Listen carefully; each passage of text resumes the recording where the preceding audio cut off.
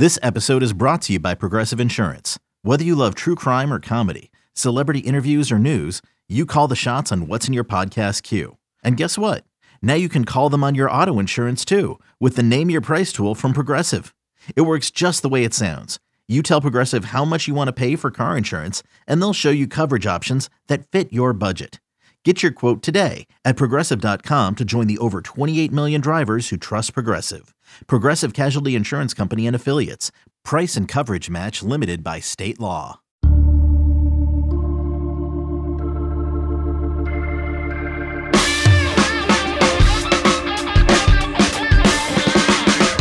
It is Sunday, November 28th, and this is a bonus episode of the 24/7 Sports Football Recruiting Podcast. Big news out of the world of college football as it relates to college football recruiting. A couple of big hires. LSU misses on a couple guys, but it means that USC and Florida get their guys. Florida lands Billy Napier, and USC lands Lincoln Riley from Oklahoma. I've got the director of recruiting for 24/7 Sports on the line, Mr. Steve Wiltfong, to break it all down. Let's begin with Lincoln Riley sending shockwaves through the world of college football, Steve. He is headed to Los Angeles. I got a text from someone around the USC program about 5 minutes ago that said, think that recruiting ranking will change pretty quickly. The Trojans sit at number 67 nationally with just 8 commits. After finishing number 7 last year, a little bit of a resurgence under Clay Helton in that last cycle, but they obviously weren't able to sustain it. And I also got a text last night after LSU beat A&M from a source around the LSU program saying, looking forward to some crystal ball changes. It's because A&M had really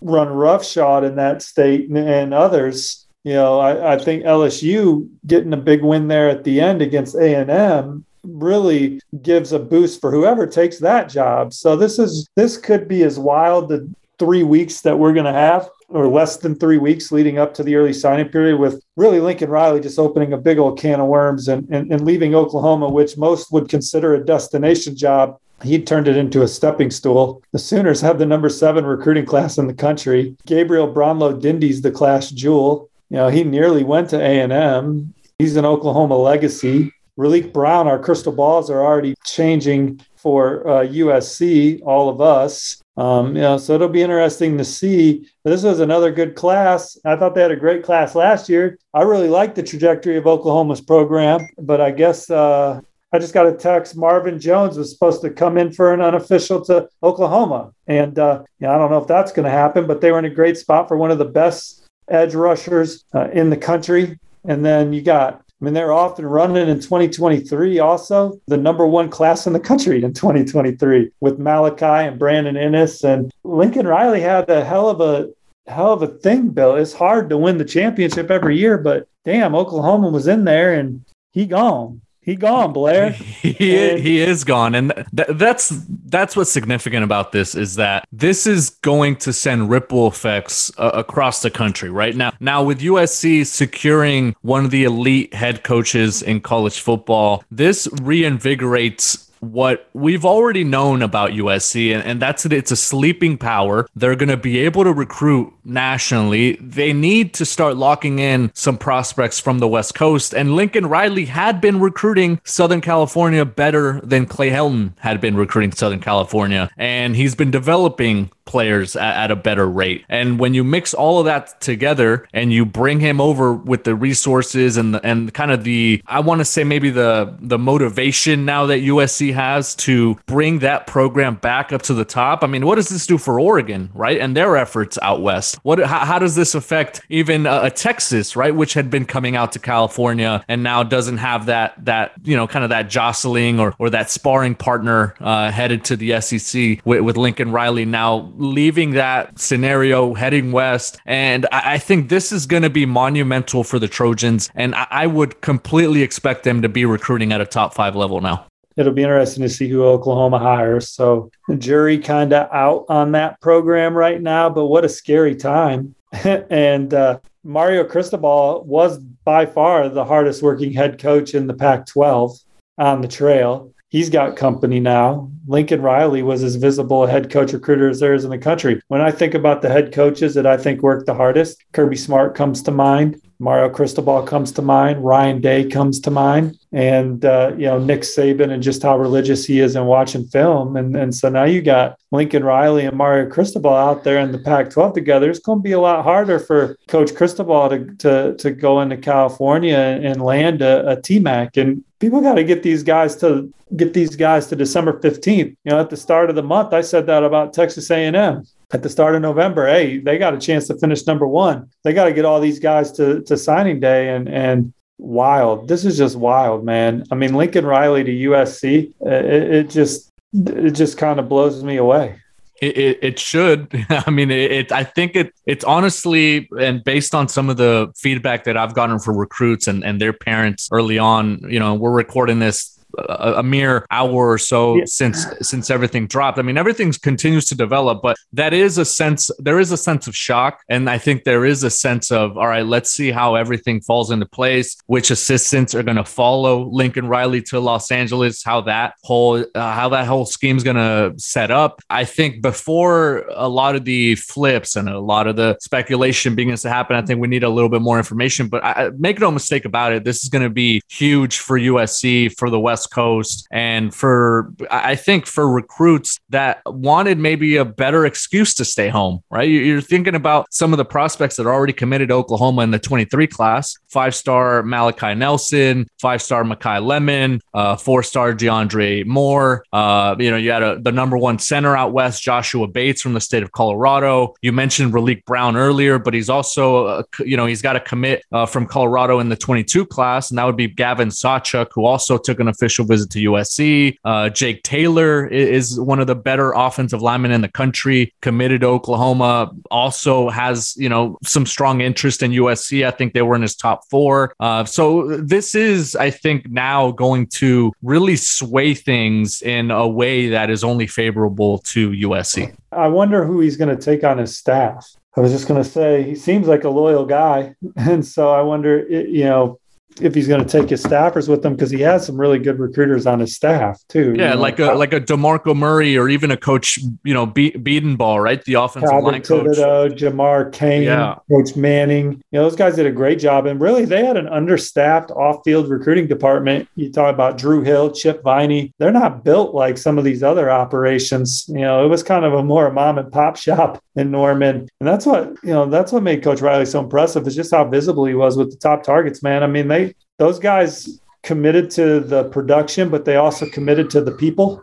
And so USC, they're going to have major momentum. I wonder how quickly it's going to kick in here as they finish 2022, who they're going to get the spatula out on. Damani, I mean, there's so many good players that they can come back around on maybe, I mean, when you look in state, what does Ernest Green think about this? Damani Jackson, of course, David Bailey, who's the best pass rusher out west, Hero Canoe, from Europe, but playing out there. It's going to be super interesting how USC closes, and they're certainly going to get a recruiting bump with Lincoln Riley. And even with their quarterback, right, who had just decommitted over the weekend. Right. Top 100 prospect Devin Brown backed off his commitment to USC, which had been standing for well over a year, has just taken official visits to Ohio State and Texas, is set to host Ole Miss for an in-home visit as well this weekend. So, when a Lincoln Riley is now going to be, your head coach, does that make you do a double take and maybe go back and say, I kind of do want to be a Trojan?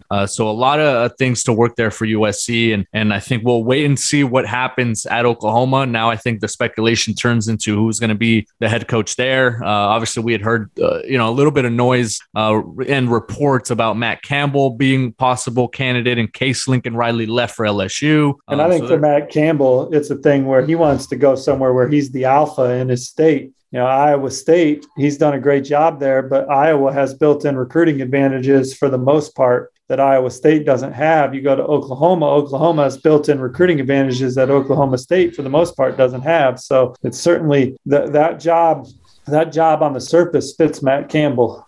The SEC changes the elements of that, though. Some guys are. I'm not saying Matt Campbell is or isn't. The SEC is a different monster to other leagues. And so you have to be wired for it. Yeah, no, I completely agree. And I think that is one of the ingredients that is now going to make that job and make that potential hire an interesting one as Oklahoma searches for the replacement for Lincoln Riley.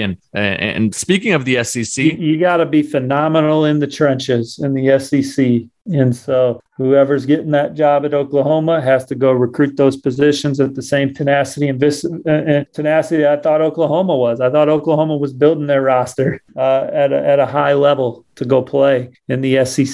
And Derek Moore committed. That's an SEC type player, and like I said, Marvin Jones Jr. was supposed to visit there this week. It's obviously an SEC player. The new coach is going to have to keep that rolling at the point of attack. It's a different monster in that league. It's a bigger league, the bigger people. Bigger league, bigger people, and bigger noise. Billy Napier's also headed to the SEC. He's the new hire at Florida as the Gators get their guy. He's a guy that has a lot of SEC background, being an assistant, has some various stops there, is from, I think, northern Georgia. So he's got some of those ties there in that state, as well versed in recruiting the Southeast and being able to stockpile talent. And, based on what he was able to do in Louisiana, I mean, I think this is one of those hires that definitely, I think maybe gets a plus next to it, right? Like you have to assume that this is going to be a really good move for the Gators. I love it. We'll see how it goes moving forward. But here's kind of the deal. Like, people are like, look at what Dan Mullen did with the talent that Mississippi State got. Imagine what he could do with the talent that Florida gets. You got to go out and get it, though. It doesn't just come to you because you're Florida. It puts you in the conversation. And I think Florida was in the lead group for a lot of guys that they saw go to Alabama and Georgia and other places. I think they only have one top 20 player in the state committed right now, 3 last year and 3 the year before. So 7 out of 60 or something like that, top 20 players in the state at Florida. So you got to go out and you got to get these guys to come say yes to you. And Billy Napier, he's finished atop the Sun Belt recruiting standings every year he's been there. And when you look at this football team, 11-3, 10-1, 11-1 the last 3 seasons. Those are the only 3 10-plus win seasons that this program's ever had. So he is the most successful coach in Louisiana history. He's got a background in the SEC. He's got a background as a high school coach's kid. He works hard at recruiting. He loves the evaluation component of it. And I think that Florida is going to give max effort from the top down to lure the biggest or their top targets to Gainesville. And that's all you can ask. And I think that under the last regime, Coach Mullen put that on the plate of his assistant coaches and off-field recruiting staff and didn't carry his weight. And that league's changing. Kirby Smart's a 9-inning guy. Nick Saban and his staff is such a well-oiled machine that you're recruiting against. Jimbo Fisher, 9-inning guy. It's Ed Orgeron, LSU, man, they recruited their asses off 3 straight top 5 classes. I know they went 6-6 this year, but those kids played hard. And I think that program's got potential to bounce back rather quickly. But Florida, this is an exciting hire. Napier's gotten it done on the field. He works hard in recruiting. I think he's ready for a job like this. And we'll see how he does. When you think about in-state recruiting, I know that's always been a big talking point with Florida, not being able to combat the Georgias and the Bamas and the LSUs from going into the state, winning those battles against Miami and Florida State. And I think Billy Napier understands the value of being able to recruit locally, nearby, in that same region. And if this is going to be a mad dash to the early signing period, and we're about 15-16 days until the ink starts to meet paper with some of these prospects. Florida right now is sitting outside the top 30 in the recruiting rankings for the 22 class, number 11 among SEC schools. So there's a lot of room to grow for them in that program. But even if they don't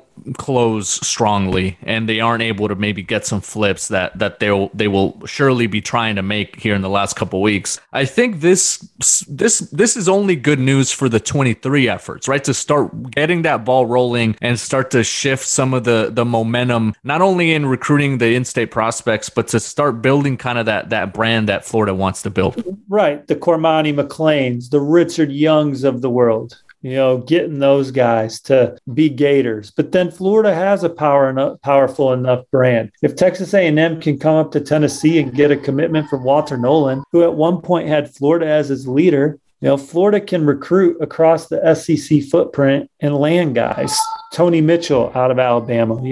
Those are the kind of guys that they need to be in the middle of it for. They can go into Texas, go into Georgia and get a Vic Burley type player. Go up to, the East Coast and land Samson Okunlola, a big offensive tackle. And I'm not saying any of these guys are Florida leads. I'm just pointing to the quality of player that they should be in on. And you said USC top 5 recruiting classes. I think Florida has that capability. Look, these programs aren't going to finish in the top 5 every year. Only 5 can. But what I'm asking of those kind of programs is to give max effort to land the majority of the prospects they're supposed to land and address their needs year in and year out. And let's get a little more parity up in this football thing that we follow every year. Yeah, and I do think it is significant, not only for Florida, but also for USC to make their hires when they did, right? They made their changes and now they're moving forward and we're making that dash toward the early signing period and into February. And with recruiting moving as quickly as it does now and the transfer portal being a factor, it's always more important to have your guy in place to get the wheels turning. And, now I guess we wait on LSU, right? We wait on Washington. We wait on what Oklahoma is going to do and their response. Like I mentioned, really interesting stuff to monitor and track and to find out the recruiting ramifications of all of this coaching movement in college football. And we're going to be doing it all over at 247sports.com.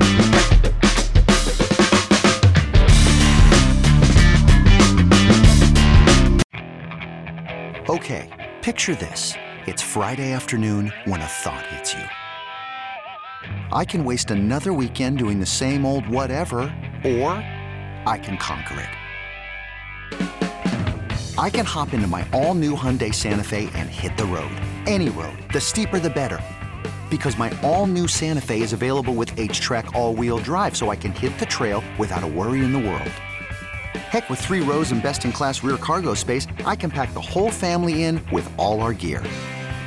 We've got available dual wireless charging for our phones, so we'll never lose touch with civilization, and we won't lose touch with the primordial power of Mother Earth. So which is it? Waste the weekend or do something a little more epic? And conquer it in the all-new Hyundai Santa Fe. Visit HyundaiUSA.com or call 562-314-4603 for more details. Hyundai, there's joy in every journey.